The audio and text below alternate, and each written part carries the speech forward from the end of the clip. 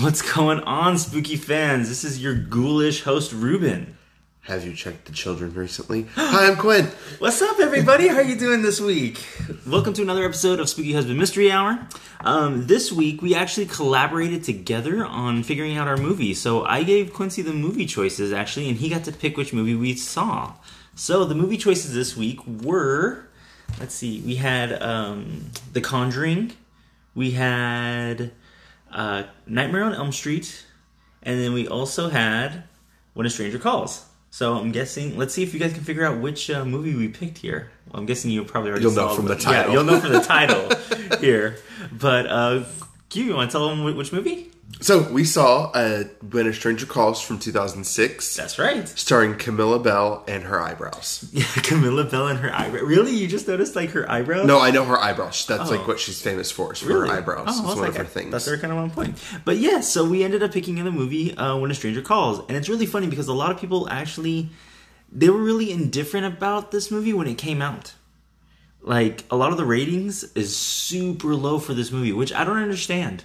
I can see. I can see why. Yeah, okay, I guess it too, because it was like right out of the 90s, so there was still a lot of stuff like from the 90s things to the 2000s. Yeah, it was that like, weird gray area. Yeah, so it's, you could tell that they were trying to add in things into this movie that were like, I guess, new age, that were like, you know, awesome and hip. Cutting edge. Yeah, and then still keep some of the old tropes.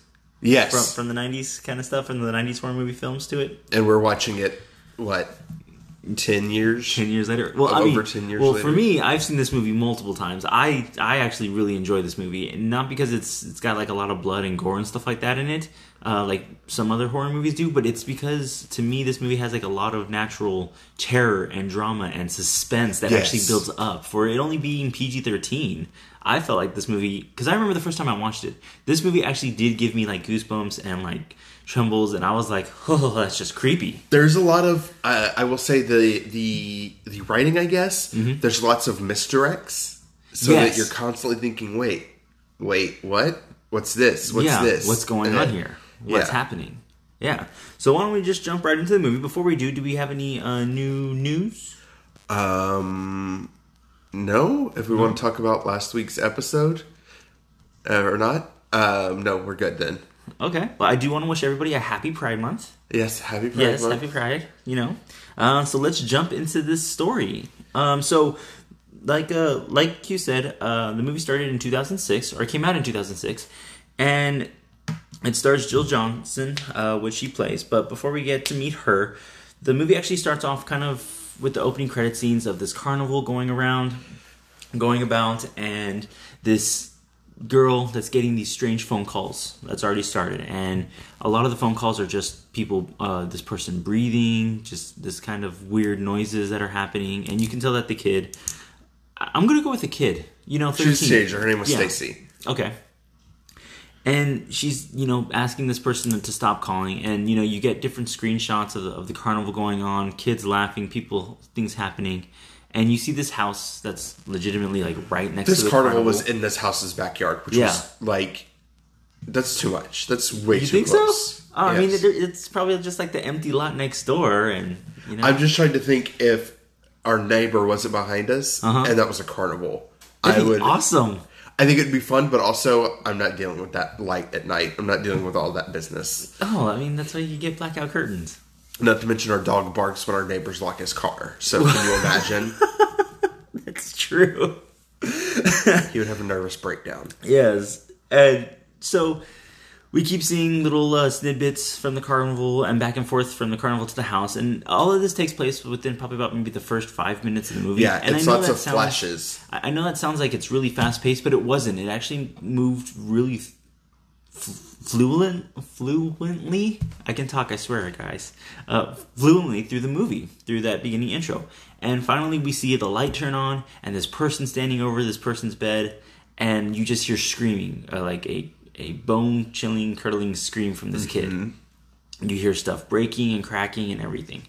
And that's whenever we meet some other characters, but they're not really major players in it. It's one of the cops from that town, I guess.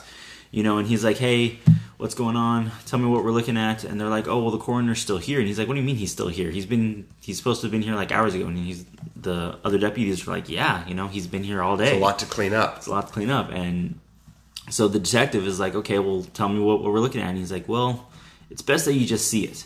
So the detective goes up to the kid's room, opens up the door, and you don't get to see anything that's in the room, which I thought was actually a really great idea for them to do with this movie, because all you hear is just the echoing of the screams, the echoing of the bones cracking, and then the officer clothes looking ripping, sick. just sick. Like you can, which I thought was cool too, because they made him look like he legitimately started to get pale. Yes, like the color drained out of his face when he walked in. And he looked like he was going to barf. Mm-hmm. So he closes the door, steps out, and we pan to him being outside where he's, trying to catch his breath. It does look like he threw up from it. And the coroner and the coroner's men, I guess, the people, are taking the body out in multiple body bags. So this is where I was like, is the killer a werewolf? Just call her a werewolf. Like, he ripped this person apart? What's happening? Yeah. But when the detective asked, hey, what was the murder weapon? And they said there wasn't a murder weapon. That was all with his hands. Because he's a werewolf. Maybe. It ties in with last week's Cursed. Yeah, just call me Woofy, I guess, because I'm picking all these werewolf movies here. Right. No, but they just say, hey, there was no murder weapon and everything, and they bring out multiple bags, like legitimately about 5 or 6 body bags. That's about right. One for each, like an arm, couple arms, 6, a head. Yeah. Both one leg in each bag, one arm in a bag. Yeah, because they can't. A torso in a bag. They can't just like throw in everything in the bag, right? Yeah, evidence. Yeah, evidence. They have to, depending on where it was at, and that's where our movie starts. Then it pans to where it's like, okay, kind of not flash forward, but I guess flash forward because we show that we are in Colorado now, where we actually meet our main star, Jill. She's a 13-year-old girl, 14-year-old girl. She's in high school. She has a car. She's 16 or 17. Yeah, we're going to go with that. My bad. Sorry. I'm thinking of something else that I was going to talk about later. But she's in high school. She's running track, and you see her running through. And that track made me very uncomfortable. You too? Yes. This track is like suspended on the walls and from the roof and on the walls of this gym. And she's running, and it's tilted at an angle. I did not like that. I don't trust it. I kind of felt uneasy about that too. I thought she was going to fall off the edge or something. I mean, I would fall off the edge. I'm very clumsy. That's why I was like, no. But we see her. She's kind of distracted from this boy. We find out his name's Bobby. And we find out a little bit of evidence about that in a few moments. But the coach tells her, hey, you're being distracted. You can run a lot faster, because she ran, I think, like the mile in 25 seconds, or like did her laps or courses in like 25 seconds. And the coach is like, you can run a lot faster than that. We know you can. And this is kind of like our first clue that, Jill is very athletic. Jill is very, determined and strong and powerful kind of thing. Mm-hmm. So after gym, we find out that she's there at her locker. She opens up her Razor flip phone, because that's what was cool in those days. Her flip phone, I love it. I don't want to spoil anything since we haven't talked about it yet, but I'm really sad we were robbed of a moment where she just goes and slaps it like shut. JoJo? Because that is my favorite thing ever. Yes. Oh, yes, I know. That's why I want a flip phone, but these new flip phones will probably break if you did that. But I want to get a flip phone just so I can slam it dramatically. Because, you can't see somebody hanging up by pressing the screen button. Right. That's not... Just like, plop. There you go. Yeah. So I'll just have to say it from now on when people piss me off on the phone. Click! Yeah. And then hang up on them. And this is actually where we meet Bobby, too. Where he comes in, he's like, hey, I'm sorry, can't we talk and everything? And she's like, yeah, we talked this many minutes on this day, this many minutes on this 102 day. Minutes yesterday, 104 the day before that, and 230 the day before that. Yeah.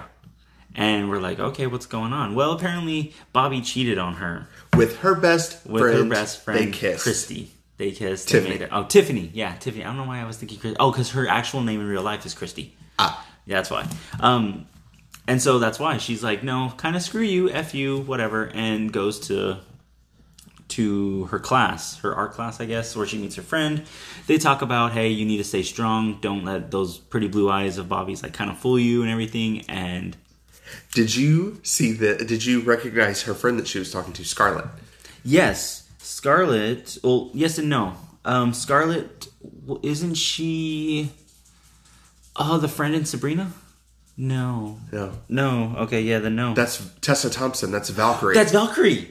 Oh my god, yes, you just said her name and I was like, oh, I know who that is. Yeah. I thought I realize recognized that. her, and I thought she was a girl from American Idol for a second. She looks like somebody that was on the early seasons of American Idol. Oh my god, In I this didn't movie? realize that was her. Yeah, completely does not look like her at all. Right? Like, talk about young. Yeah, she was a child. I'm not saying that she's not young now and stuff like that and looks just completely amazing and beautiful. Yeah. But in this movie, too, like, I didn't recognize her that at all. Yeah. Do you know what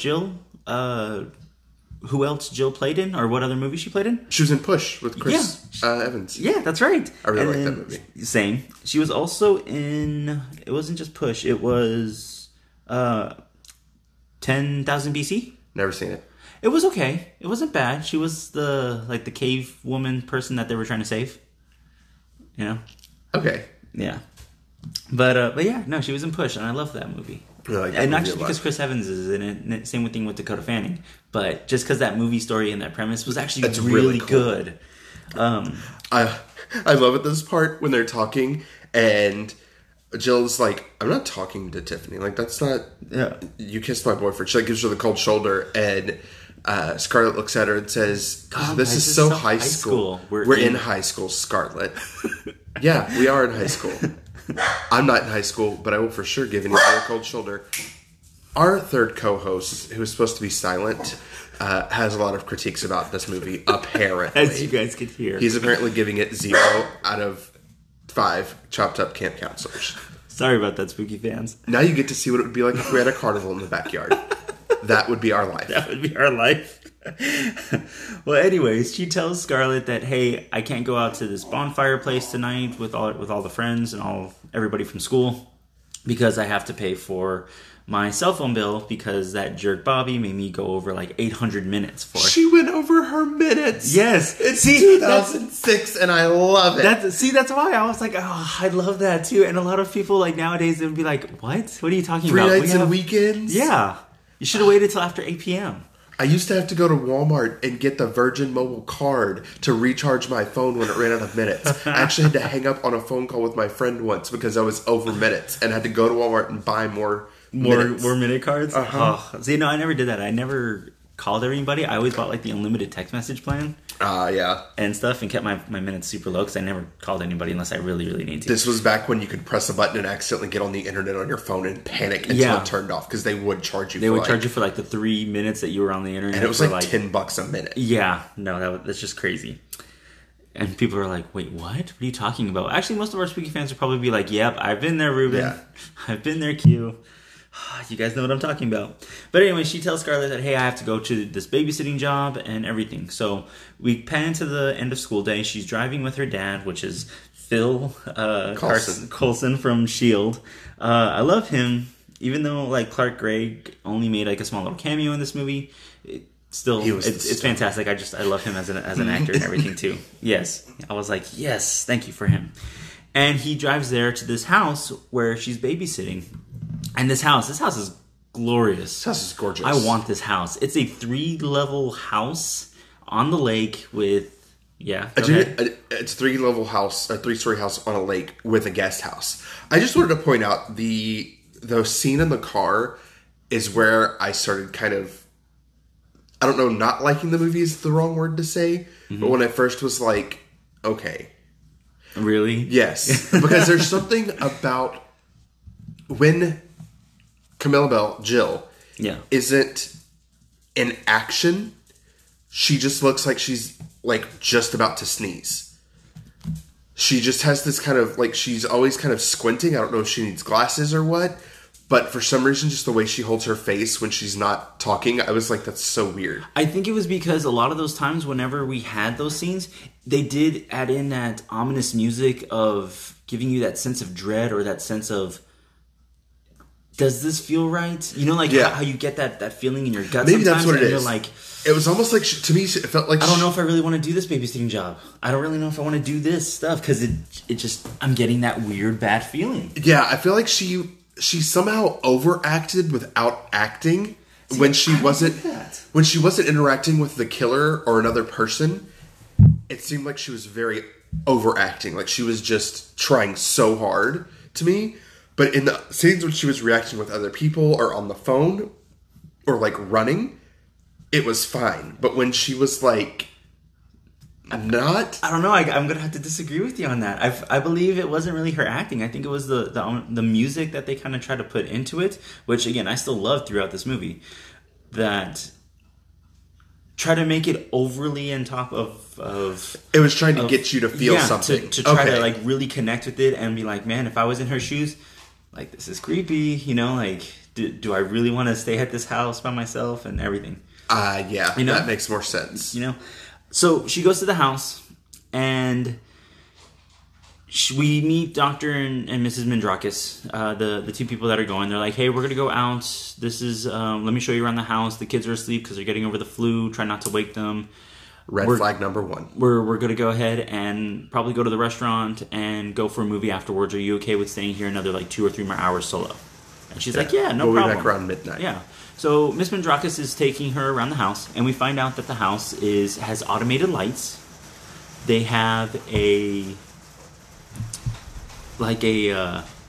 Zen place in the middle. They have a full-on aviary garden. Thank you. Zen that's what it is. Thing. Yes, I love that. I want that. Rich people are ridiculous, and I love it. I needed that in my life. Like it was just really, really beautiful. It's filled with canaries and koi fish and everything.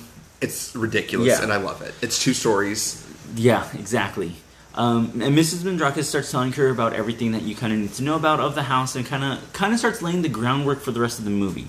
She tells them that, hey, there's a guest house over there, just a couple of feet down the way. Our son David, I think his name was David. I think so. We're gonna say David from Dr. Mandrakis' first marriage. Yeah, that he's over there. He doesn't tell us sometimes whenever he comes. He just kind of shows up. So if you see lights over there, don't worry about it. We have a live-in maid named Rosa. She stays here sometimes just to help clean the house and everything else. She's gonna be out today because her mom's sick. So she's just coming by to pick up things and do what she needs to do, and then she's gonna leave. And Jill's like, oh, okay, cool. Like I said, the lights are all automated, so you get used to it. So as soon as you walk into the room, the lights go on and everything turns on. And she's like, okay, cool. Like, this is no problem. This is all good. I have a list of all of the phone numbers. And they're about to leave. And Mrs. Mandrakis is like, oh, we have a security alarm. Here's the code. This is what you need to do to activate it. And Jill's like, cool, no problem. I got it covered. Well, right before they leave, Dr. Mandrakis actually puts the code in to the alarm and sets it, locking her in, So her and the kids are good and taken care of. And the mom says, and there's plenty of food in the fridge. And my first thought was like, there's probably just like Prosecco and quinoa is like the only thing in that fridge. You think so? Just I don't know. Health food. I don't think so, especially with the kids. I feel like that they would have had like a shitload of stuff to eat on. I don't know. The way this house is designed, I feel like they're very health conscious. And, like, there's probably tofu in there, too. I don't know. I mean, some tofu's not bad. Actually, no, I'm not a big fan of tofu. I've tried it multiple times. Leafy greens. Down for leafy greens. Some chicken, some everything. No, if I'm babysitting, you're feeding me, like, junk food. I need pizza and, like, sugar and candy and all that stuff. Exactly. So, the Dr. Mandrakis and them, they leave. We kind of get a time shot now of the house. And I love how they did this because it does make the house look a lot more ominous now. The sun goes down. She's there standing in front of these 2-story plated windows from top to bottom, and it's just like the way the light reflects on the walls. Yeah, gives the walls from like the they're water. Moving. Yeah, and it just gives the house a little bit more dread, a little bit more uneasiness. Like, hey, I really don't want to be alone. So this is when we actually start getting the first couple of calls. She's there. She hears the phone go off, and she answers it, and all you hear is just like kind of like breathing, like the. And she's like, hello, Mandrakis residence, what's going on? Well, the person hangs up, doesn't say anything, and she's like, okay, this is weird. After that, she starts kind of feeling a little bit more, she starts going and just exploring the house. She goes to the Mandrakis' master bedroom, which she starts putting on the jewelry, and she's like, yes, I just bought this necklace and everything. This scene was so fucking weird. You think so? It made me so uncomfortable. It was like I was watching The Orphan. Like, she was in this woman's room about to fully try on her clothes. That's weird. Don't do that, you think kids. So? That's fucking creepy. We've had people house sit for us for the dogs. You think you would be okay if you came home and somebody was like straight up in our room trying on your clothes? Yeah, no, okay, I know what you mean. I'm just saying. Yeah. So she gets or she hears something kind of like bang or whatever. Lots of thuds in this house. Yeah, lots of thuds. And the house is, okay guys, the house is huge. First and foremost, again, the house is really huge. You have to keep that in mind going through. Because when we say like, oh, okay, you hear this, like, there's like the right wing or the east and north wing or whatever. And it's dark as shit. Yeah, there's not really any lights because there's no lights that stay on. It's all automatic. So she goes through, she hears this thud, and this is where we actually get to meet Rosa. She's there feeding the birds in the aviary. You know, she waves and says hi. She's like what's going on? the pigeon lady in Home Alone. In Home Alone. I wouldn't think like that. But in a good way, because she's just feeding the birds in a little aviary. You know? And this is also where we get to meet Chester. Well, we met him earlier. He's the cat, which, keep an eye on this, because this is actually a really big trope connection to this movie. Yes. Okay, you know what I'm talking about then? No. Maybe? Probably I just know he plays a role. Okay. Well, Chester is this black cat that's kind of going on, and you see these yellow canaries that are just kind of flying around. And she gets another phone call, and this time it's her friend Scarlett, you know, saying, hey, the jerk Bobby asked me to give you his number and stuff like that. And she was like, well, you can give it to him. I don't care. Like, I'll talk to him and tell him to just, you know, leave me alone. We'll end this once and for all. And she's like, well, I didn't do that, but I did give Tiffany your number, you know, so you guys can kind of make it work because it's not really her fault. Boo. And she's like, okay, yeah, whatever. So she hangs up with Scarlett, gets another phone call. Again, Spooky fans, this movie is about phone calls, okay? Another phone call, and a person's like, hey, what are you wearing? What's going on? And everybody starts to think, okay, hey, we're about to get started with, you know, the spookiness of the calls. No, it's just a regular prank call. That happens. This is the point in the movie where I would have just straight up been murdered by the murderer, because I don't answer the phone for phone numbers I don't know. And the killer would have just got frustrated and just straight up killed me within the first 10 minutes of the movie because I wouldn't have answered the phone. Also, I mean, the phone didn't really have, like, caller ID. Yeah. So, I don't know. And you're babysitting. What if it's the restaurant from the doctor? From the Mandrakis? Well, she had the number written down. It was on the fridge. But it doesn't pop up on the phone. The phone just rings. It has caller ID. We see that in the movie. Oh, yeah, it does. But I mean, but not... Old phones like that didn't always have, like, the, restaurant calling, you know? Well, if she looked at the list, she would know the name of the restaurant. But it doesn't have the name on the caller ID all the time. Certain phones only had the caller ID. You know what I mean? Yeah. Like, this phone did have caller ID, but it didn't... Because, like, when I had caller ID on a phone when I lived back in the day, before cell phones, yeah, numbers could call, and it wouldn't pop up with anything. It wouldn't pop up with a number or, like, a name from stuff like that. And you would answer, and it would be, like, my dad's work calling, and my dad just checking up on me when I was home and stuff like that. Or it could have been a murderer. I mean, you never know. I know you go straight to the 100 I mark. treat a ringing phone like a child treats a ringing doorbell when they're home alone. Don't answer it. We don't answer the phone or the door for strangers. You're so weird about that. I've done this to you before. You've called me from work, and I will not answer. Yeah. No, very true. So, she's getting more phone calls, and then now one of the calls happens, and again, she hears, like, heavy breathing and whatnot, and... Actually, no, sorry, before that, the alarm goes off. And she's like, what the hell's going on? You know, what's happening? She goes and turns off the alarm. The alarm company calls her and was like, hey, what's going on? What happened? And she's like, oh, I think the maid, Rosa, she was leaving, and she probably turned on the alarm. And that's where we see that Rosa is no longer in the house. Yeah, she's not. Yeah, she left to go take care of her mom, her sick mom. And a few minutes later, we get another call. And again, it's like the heavy breathing, and you're like, what's going on? And here pops up her friend, Tiffany. Yes. Yeah. Her friend Tiffany. Her friend pops up, Tiffany, and that actually is played by Katie Cassidy. Do you know who Katie Cassidy is? No. Katie Cassidy, she's actually in Arrow. Did you ever watch Arrow, the TV show Arrow? I've watched it with you, but she was in Gossip Girl. She's in Click. She was... Oh, you've seen her. She was a Ruby in Supernatural. The blonde-haired Ruby. Oh! Yeah, that's her. Okay. Yeah. She plays she plays a lot of great roles in other movies too, like that. But she's there, and she's like, "Hey, come on, let's talk about this. You know, hey, I'm your best friend. Let's work this out. And she's like, how are you my best friend? You made out with my boyfriend and stuff. And she's like, come on. I was with him first. He saw you, immediately broke up with me like the next day just to go out with you. And you said yes. Like, how is that at all cool? I just wanted to get the kiss that I deserved. Jill, I'm a bitch. You know that? Everyone knows that.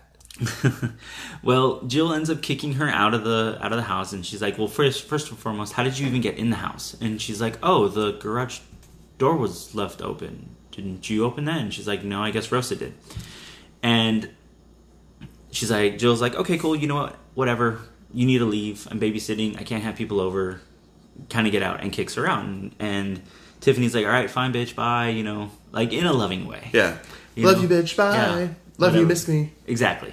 So she gets in her car, and all of a sudden her car's not wanting to start or anything, which is a little weird. A little weird. And you start hearing, again, more ominous music, more everything, and you can see that she's just feeling weird. And this is what I love about some horror movies, because it's the wind that tells you, like... Yes. Like, you just get that bone-chilling this scene curl, was and you're like... really well done. Okay. Like, you sort of knew what was going to happen, but you didn't know what was going to happen. And you could just see, like, her stress and her anxiety start to slowly grow when she gets to the car, because, like, everybody's gotten that feeling before of being watched, you know? And it just makes it a lot worse whenever you don't know if it's true or not. So she makes it to her car, she finally gets her car to turn over, and she starts backing up when she sees a tree that's been thrown down in front of the gate. The wind blew it down. And she's like, well, okay, yeah, maybe the wind blew it down. The wind's getting strong. So she gets out of her car to get the tree out of the way. I did want to say this part. I wrote it down in my notes and I just looked at it. When Jill gets into the house, why didn't the alarm go off? She didn't have it reset.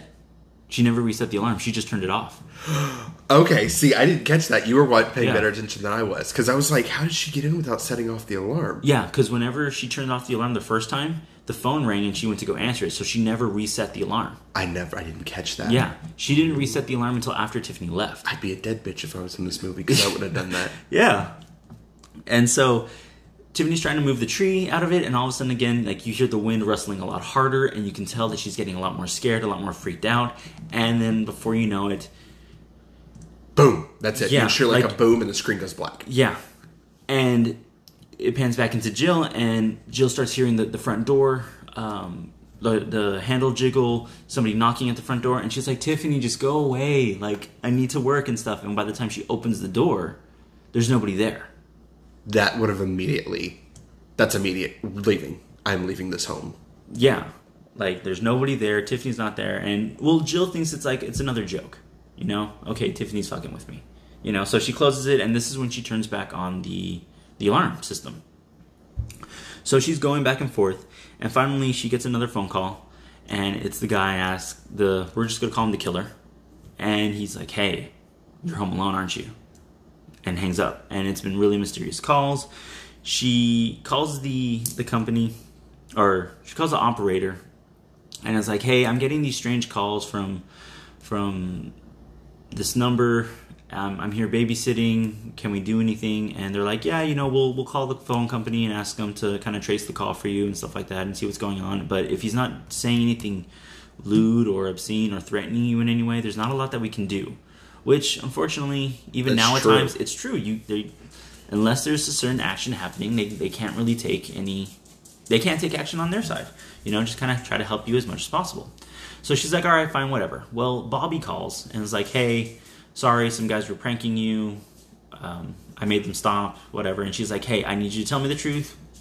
How many times have they called? Have they been calling? And he's like, only once. Like, I don't know what's going on. We don't have a lot of service out here, so it's really even hard to get out a number.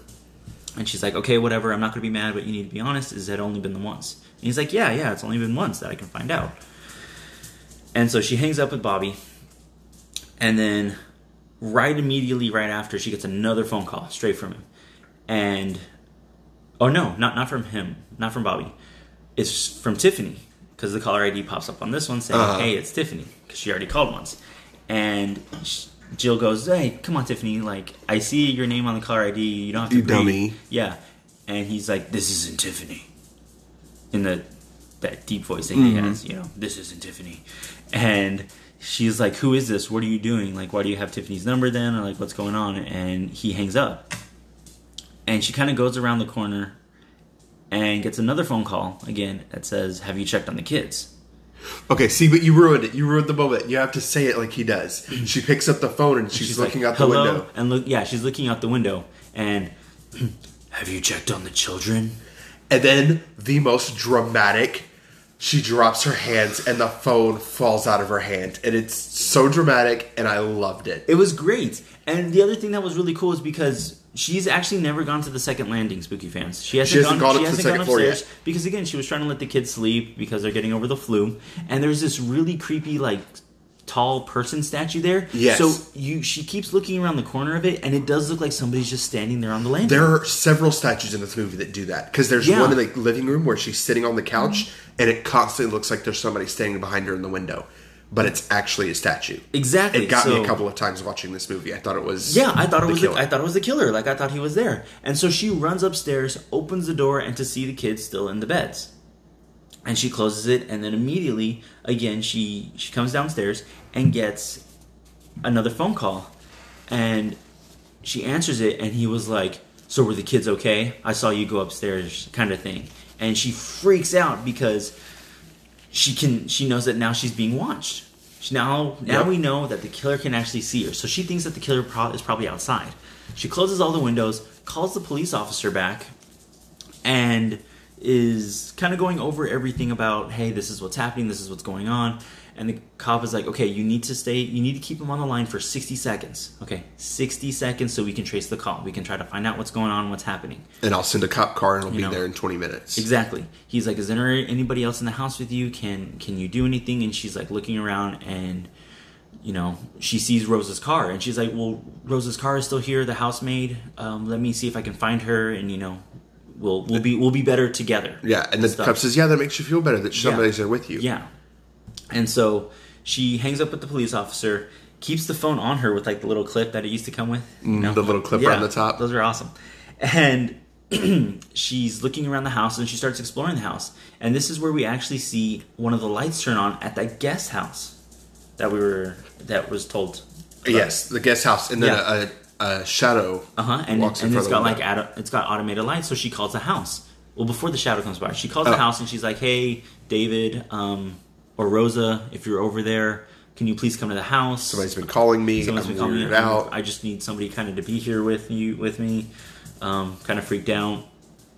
And this is where we see a person walk across the window thing. But the window is covered with blinds, so you can't really see who it is. You just see the shadow. And she's like, okay, cool, somebody is over there. So she starts calling everybody from the restaurant. She calls Dr. Mandrakis' cell phone. She calls her dad. She calls everybody. And, of course, nobody wants to answer their phone. Yeah, see, and if that was you and I'm calling for, like, help and stuff, and you're not going to answer from a phone that you don't know, you could have killed me. Well? You could... let me guess. Well, you should have called from your cell phone. You should have. Bull effing shit. Send me a text message. Oh, really? A text message? You don't answer those anyways. But anyways, let's get back to the movie. She finally gets like enough courage, and she's like, all right, you know what? She grabs a weapon. She grabs a flashlight. She looks at the distance. She's like, I can run that easy. 25 seconds. You know what I mean? Yeah. And Apex Predator, baby, all day, every day. Oh, I hate that movie. Anyways, well, I don't hate that movie. It's just really bad for Crawl. But she gets ready. She turns off the alarm system and hauls ass to the guest house. She gets there and opens up the door, and nobody's there. Okay? Nobody. Nobody. Completely empty. Completely empty. Everything's going on. She's like, what the heck? I just saw somebody here a few moments ago. She gets a phone call from the killer, or the killer is, I guess, calling the guest house's number. Yes. And she sees it, and she lets it go to like voicemail because she's like, I don't know this person, and you just hear the breathing. So she goes in really quickly, picks it up, answers it, and she's like, what do you want? And she sets her stopwatch. Where are you? Yeah. What's going on? Like, what's happening? What are you doing? Why are you doing this to me? Kind of thing. And he was like, kind of chuckles and laughs and hangs up. And she looks at her stopwatch, and she's like, yeah, 1 minute and 3 seconds. I got you. And she's like, yeah. And she's looking at the phone, and she's like, wait. Picks out the phone from her other pocket, and she's like, damn it, he called the wrong phone line. The wrong phone line. He called the wrong number. She couldn't track him because that's not the right one. And I feel like the killer knew that. Yes, sure. He's getting a lot more like braver and playing around with her a lot more. So this time she looks back at the house and sees another light on the inside of the house go on. Where Rose's room is. Where Rose's room, or I thought it was the kids' room. Oh, honestly, that too. I thought it was the kids' room. And she's like, crap, okay, one more time. And then this time she just hauls ass back to the house to run back there. Poor girl. But I'm telling you, you can see her determination now in this one because, again, the music is making it a lot more ominous. And the wind is crackling and everything. And she gets smacked in the face by a tree branch so hard that the tree branch broke, cutting her face and everything. But she didn't care. She drops her flashlight. And just keeps running. Just keeps going. Gets in the house, closes the door, locks it, sets the alarm again, and starts looking around. So this time, she has the house phone, and she starts calling Rosa. And she's tracking, because she keeps hearing it ring. She hears it ring. So she's tracking where the ringing's coming from. And she goes downstairs, I guess. Kind of like a little lower area? Yeah, like a split level kind of thing. Yeah, like just a step down little section. Yeah. And she finds the washroom, the mudroom area kind of thing, and she sees Rose's purse there with her keys and her cell phone, and she's like, okay, there it is. And again, this is one of those jump scenes where there's a person standing behind her, but it's not really. It's like a hat and a coat. I thought Rosa was going to be dead in the dryer. That's what I thought too, because the dryer's light was on too. I was like, yeah, and it focuses when she walks out of the room. It kind of pans down and focuses on the dryer. I was like, oh, she's dead. And then you hear the shower go on upstairs. So she's like, what the hell? So she starts going upstairs. And as she's going upstairs, she gets another phone call from the killer. And again, the killer is heavy breathing. And she's like, why are you doing this to me? I'm not going to be here long. I've already called the cops. Dr. Mandrakis is taking me home. Dr. Mandrakis is taking me home. I don't even live here. Screw you, dude. And she's like, what do you even want? Like, she just keeps asking him questions to stay on the line. You know what I mean? And he's breathing hard. And finally, she gets to the door right where the shower's going off. And as soon as she opens it, he kind of is like, I want your blood all over my body. And it's creepy. Because the way that he's just breathing and talking about it, and he hangs up after like chuckling a little bit. And she's like, oh, like that's just disgusting. And when she opens the door, we find Tiffany dead on the floor with her cell phone kind of right there. You missed the spot. She opens the curtain, and there's nobody in the shower. Yeah. And as she turns it off, she hears a cell phone ringing. Yeah. And it's Tiffany's phone laying right next to her dead body. Yeah, where she was asphyxiated. She was strangled. Because you could see like the blue out of her eyes and stuff like that already, again, where she lost. And she's being lit by the cell phone ringing by her face. And it's crazy. And you see her, like, she screams and it's creepy and everything like that. And she gets up and starts running out of the room. And this time, she's like, okay, screw it. We're getting the kids. We're going to get out of here. We're done. No, before that, sorry. She gets a call. She gets a call again, and she thinks it's the killer. And she's like, what is wrong with you? Stop it, and everything else. Well, no, it's the police officer. And he's saying, hey, we were able to trace the call. You kept him online long enough. And this is one of those famous lines that a lot of people know, but they don't know where the movie is from, actually. The calls are coming from inside the house. Get out of the house, Jill. And this is when she freaks out, drops the phone, and just runs. She goes to grab the kids. I wrote, when she runs into the room, she starts pulling the blankets up, and there's no kids. And I just wrote, oh my fucking God, they fucking dead. Like that vine.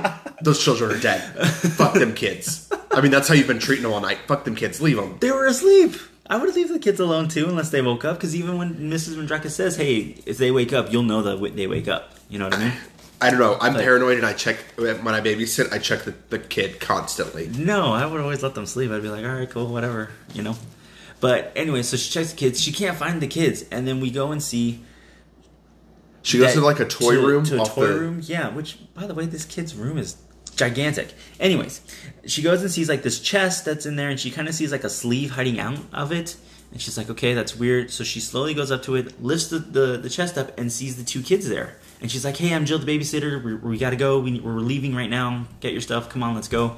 And walks out of, like, the toy room, I guess. She walks into the bedroom, and there's the dresser has been moved in front of the door. Hell no. To the no. And she notices this, too. Like, that's the first thing she sees. And she's like, oh, no, this is bad. Hell to and, again, you get that sense of weird feeling that somebody's watching you. And she slowly looks up, and the room has, like, rafters. What is this crazy. Exposed beams in a children's room? It's crazy and awesome, but she sees the killer, and this is the first time we actually get to see the killer. So she freaks out. I thought he was fucking T-1000 for a second when he first, because he kind of looks like T-1000 because the way they light him is he looks like the guy that plays T-1000. But he jumps down and he runs towards the door, and she slams it shut and grabs a toy and ties. It's a lamp, a lamp, and she ties the cord around the door to another like hook that's on the wall. Coat hook. Super smart, by the way. And she's telling the kids, "Hey, get out from that window, go, because it leads to the atrium." And they can climb down the tree. And they climb down the tree and everything. And so she's going. She ties that off. She gets out of the room too. And when they get into the atrium, the door's locked. So they're locked. Locked in the atrium. And she's like, "Crap! What are we gonna do?" And this time we start seeing the lights go on from the bedroom, just slowly around to where the stairs are at. And you're like, "Oh shit! What's happening?"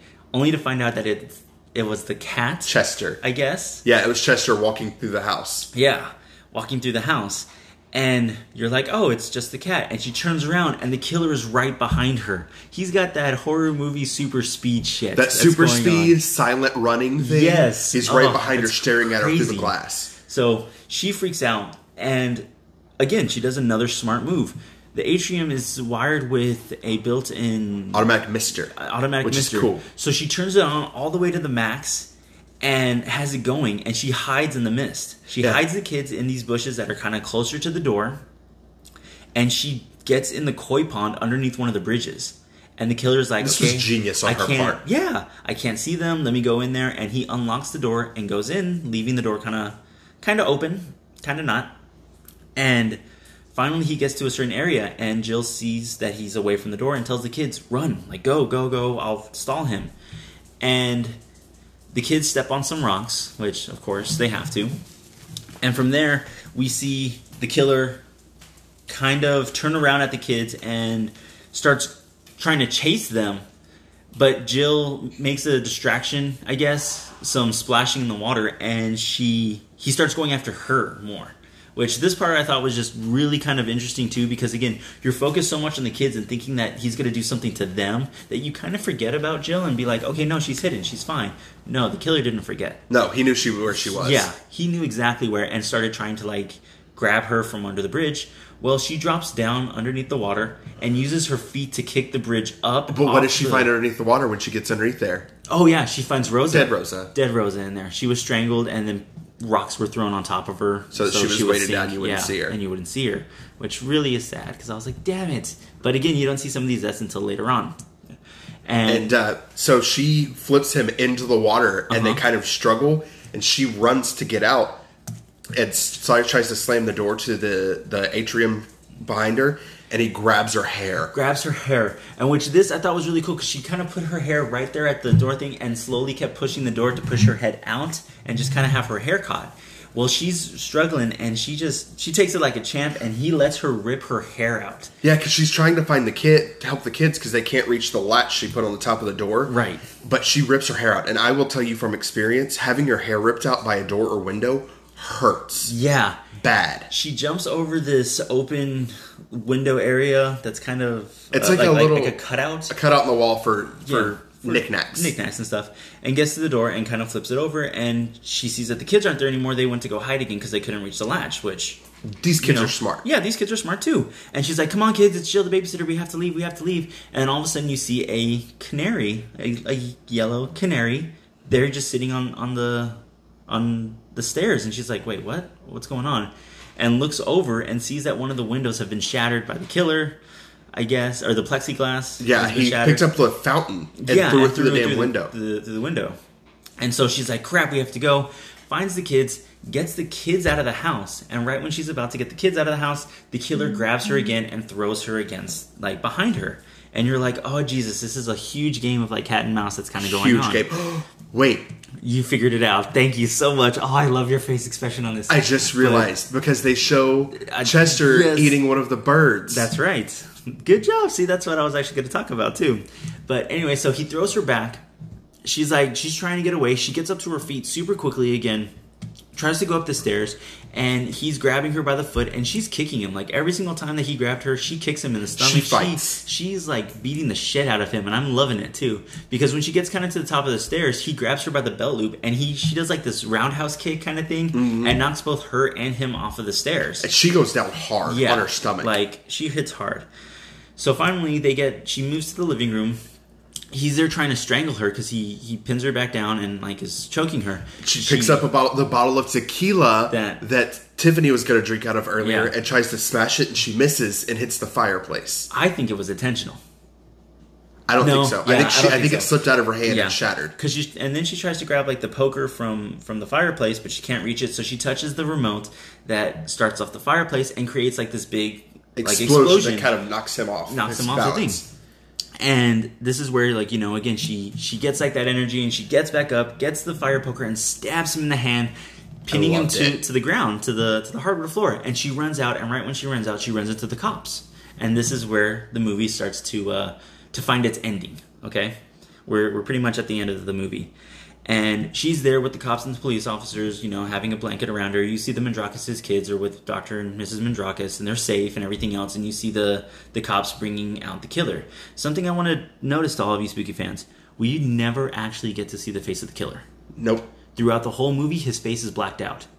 Only thing you see is how tall he is, how, like, I guess, not muscular, because he doesn't look muscular, but you can just feel, like, his malice, his presence, his negative energy, I guess, from it. And they put him in the cop car, and as they're driving away, she's looking at him, and the light just shines enough where you can see his face and his eyes, and just see the sense of, like, I would have died hardcore. Yeah, he would have murdered her. Like, without a second thought. You can just see that evil inside of his eyes, you know? Mm-hmm. So they take her to the hospital. She's there at the hospital, and she kind of wakes up and hears a phone ringing in the hospital because there's nobody around. And she goes back into the room, and she's like, screw that phone, I'm not answering it. And closes the door, and there's a mirror behind the doors, and there's the killer there behind her again. Well, she wakes up and it's a dream. You know what I mean? But she's having, like, PTSD. She's having, like, really bad anxiety of it all there. And that's where the movie ends. Oh, we also find out, sorry, folks, that after the cops take him away, that he was tied to 15 other murders around the county. And just one more murder from a carnival that was 125 miles away. So he killed Stacy and hauled ass to kill Jill. Exactly. And that's where the movie ends. So, really quick question for you, Q. What did you think of this movie? Have you seen it before? We've started it before, but I fell asleep. Okay, and this time? This time, awake? I liked it. I would give it 3 chopped up camp counselors. Okay, perfect. I actually was going with a 3.5. Okay. I do like this movie a lot. I do feel like it's a really good movie, especially for, like, teens and young adults. If you're just now getting into horror. Yeah, like, it's a really good movie just to emphasize that draminess of it. You know what I mean? It doesn't always have to be about the blood, the gore, the violence and stuff. This one was just really suspenseful. It was really more dramatic, especially with the music that kind of added everything to it and brought it together.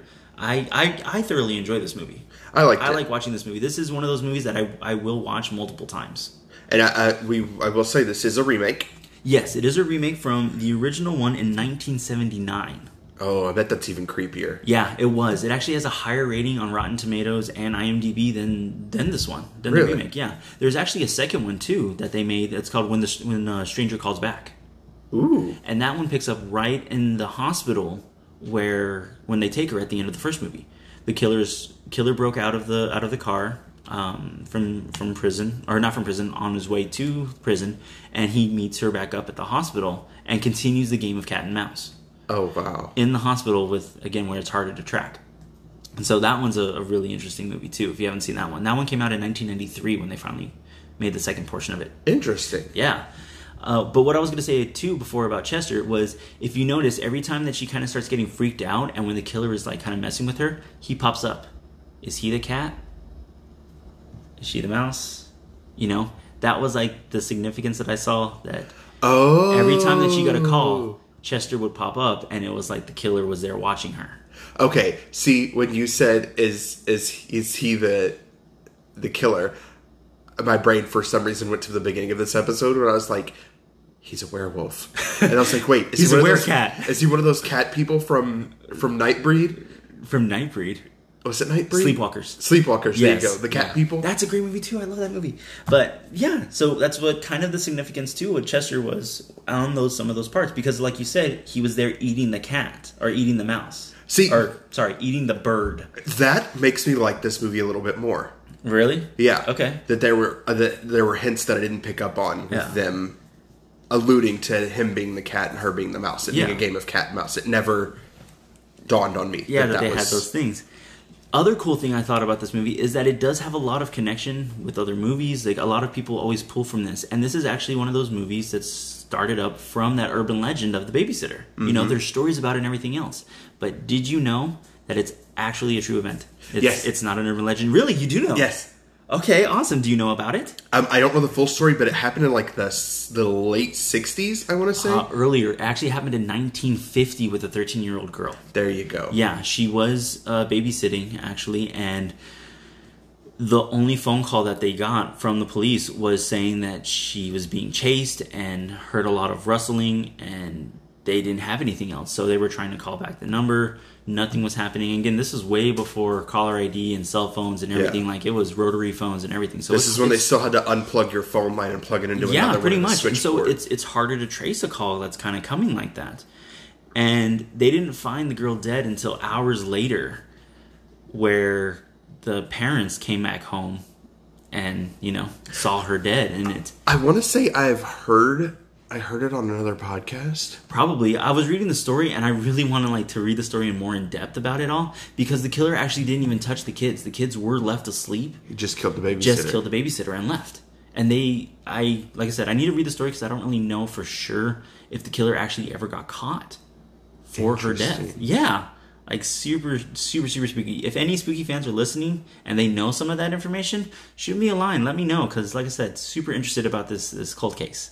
If it ever got solved, if it is still a cold case in the 1950s, because that's just super crazy and bizarre. I'm gonna look it up when we get finished recording. Yeah, but overall, like I said, I give this movie a 3.5, and I know people are like, "Well, Ruben, if you like it so much, why is it a 3.5?" Again, it is made more for like the teens and young adults kind of stuff.